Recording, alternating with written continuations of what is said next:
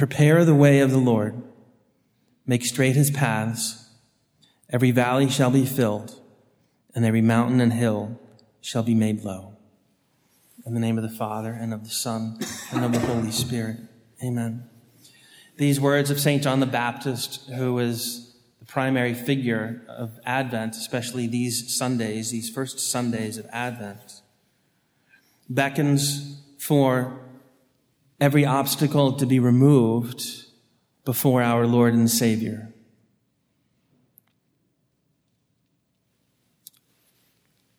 Every valley shall be filled, every mountain and hill shall be made low. As a child, whether it be in clearing a vegetable garden of rocks, or in high school clearing 4 Mile Run Park and the dirt and gravel soccer field that they had where we practiced as a JV team at Bishop Ireton, maybe you've also had the experience of clearing rocks from a big field.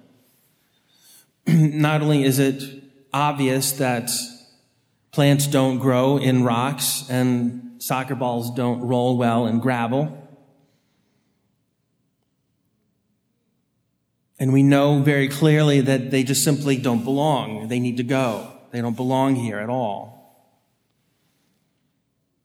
We know that there will always be more rocks.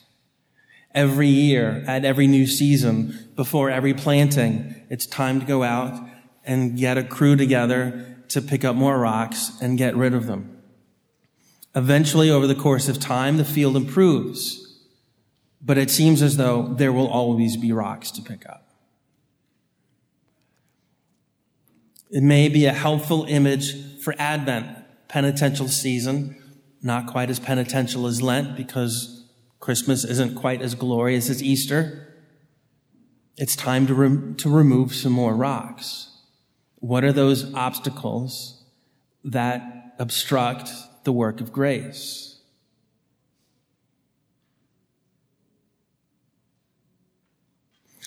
At the conclusion of Holy Mass, the post-communion prayer, you'll hear these words. Repleti cibo spiritualis alimoniae, supplices te Domini deprecamur, ut huius participatione mysterii, docias nos terrena despicere et amare celestia. Of those 5 very short lines, the first 3 are identical to the Latin prayer for the ordinary Mass these days. Fed by these spiritual gifts, we beg you, O Lord, that in participating in these sacred mysteries, you may teach us with regard to earthly things, and that's where the 2 prayers admit of differences. What you'll hear today is despicere, which is to despise, to detest, and amare celestia, to love heavenly things. In the ordinary Mass, it's slightly different. Ut huius participatione mysterii docias nos terrena sapienter pependere et celestibus inherere. To wisely weigh things, pependere, et celestibus inherere, and to choose to cling to the heavenly things. Inhere, right?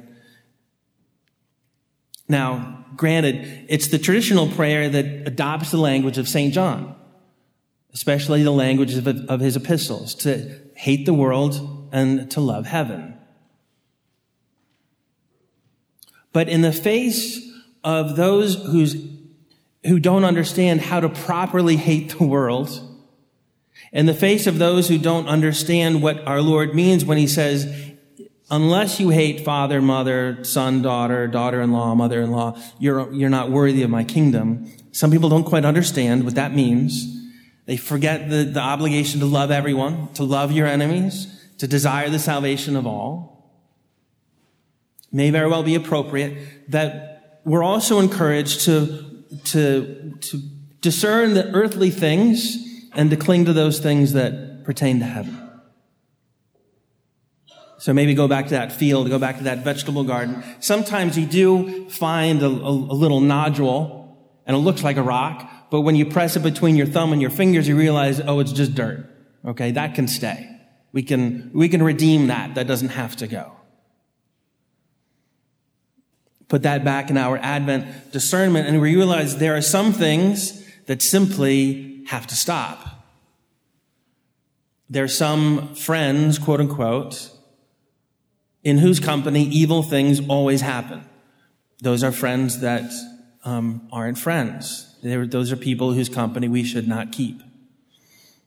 And instead of pretending that they're friends, and unfortunately, people always get drunk, or unfortunately, bad things are always coming up in conversation. We have to admit, though they're not friends. On the other hand, there are those whose company can be redeemed. Right? The conversation doesn't always go south. Sin doesn't always happen. And so we can heal them. They can be part of the road that is made smooth, that leads us closer to heaven.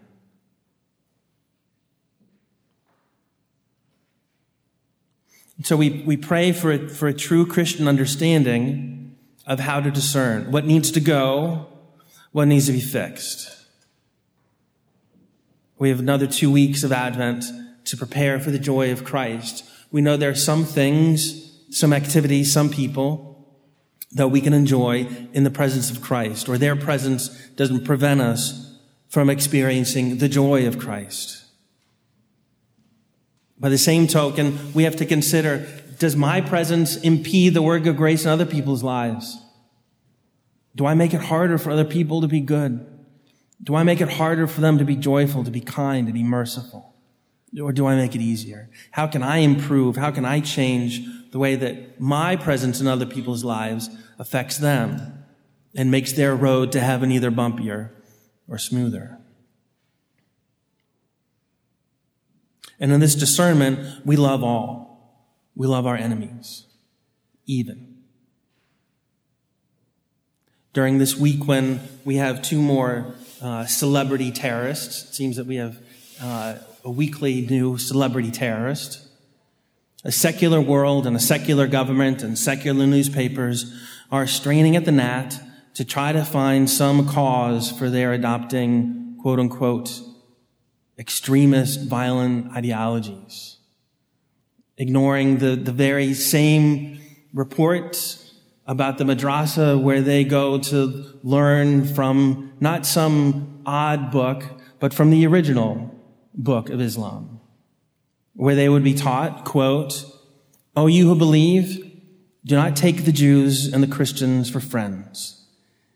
They are friends of each other, and whoever amongst you takes them for a friend, then surely he is one of them. Surely God does not guide the unjust people." That's chapter 5 or Surah 5, verse 51. Or elsewhere in chapter 3, "As for those who disbelieve, surely neither their wealth nor their children shall avail them in the least against God." We wouldn't disagree with that. "And these it is who are the fuel of the fire of hell."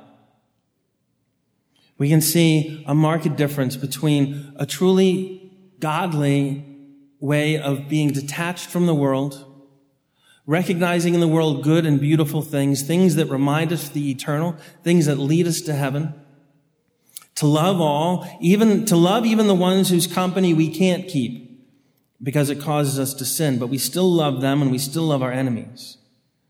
Radically different from a desire to see the whole world just go up in flames.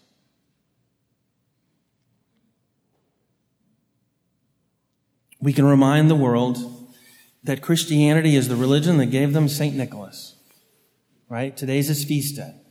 If you love St. Nicholas, you put out your stocking the night before, which means maybe you love St. Nicholas and you forgot because today's the second Sunday of Advent. You can still go home, go back to bed, put on your pajamas, and leave out a red stocking or, some shoes outside the door and hope and pray that St. Nicholas will send someone to share the wealth.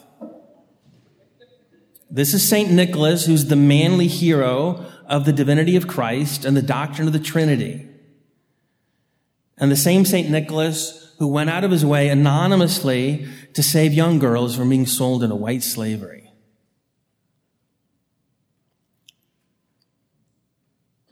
This is the religion that proclaims that God loves us so much, he was willing to live with us, to be among us, to live our life, to suffer our condition, to rescue the downtrodden and the poor and the lowly and the hated.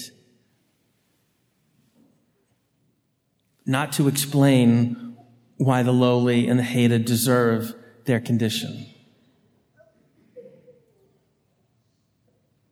In fact, the prayer for St. Nicholas Deus Cubiatum Nicolaum Pontificem in numeris decorasti miraculis tribue quesumus, ut eius meritis et precibus a Gehenna incendis liberemur, that by his merits and prayers we may all be liberated from the fire of hell. If today weren't a Sunday, that would be our prayer at the beginning of Mass, on behalf of all human beings, that we all be spared the fire.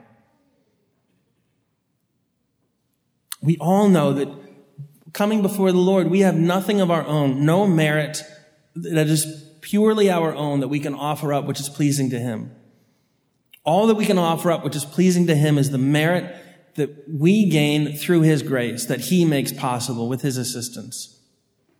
To be able to participate in the only true sacrifice which is worthy of him and pleasing and beautiful, which is the sacrifice of God himself, the sacrifice of God the Son. And so it's this Christian abnegation that actually leads to joy. It leads to peace because it removes before us every obstacle that stands between us and heaven. In the name of the Father, and the Son, and the Holy Spirit. Amen.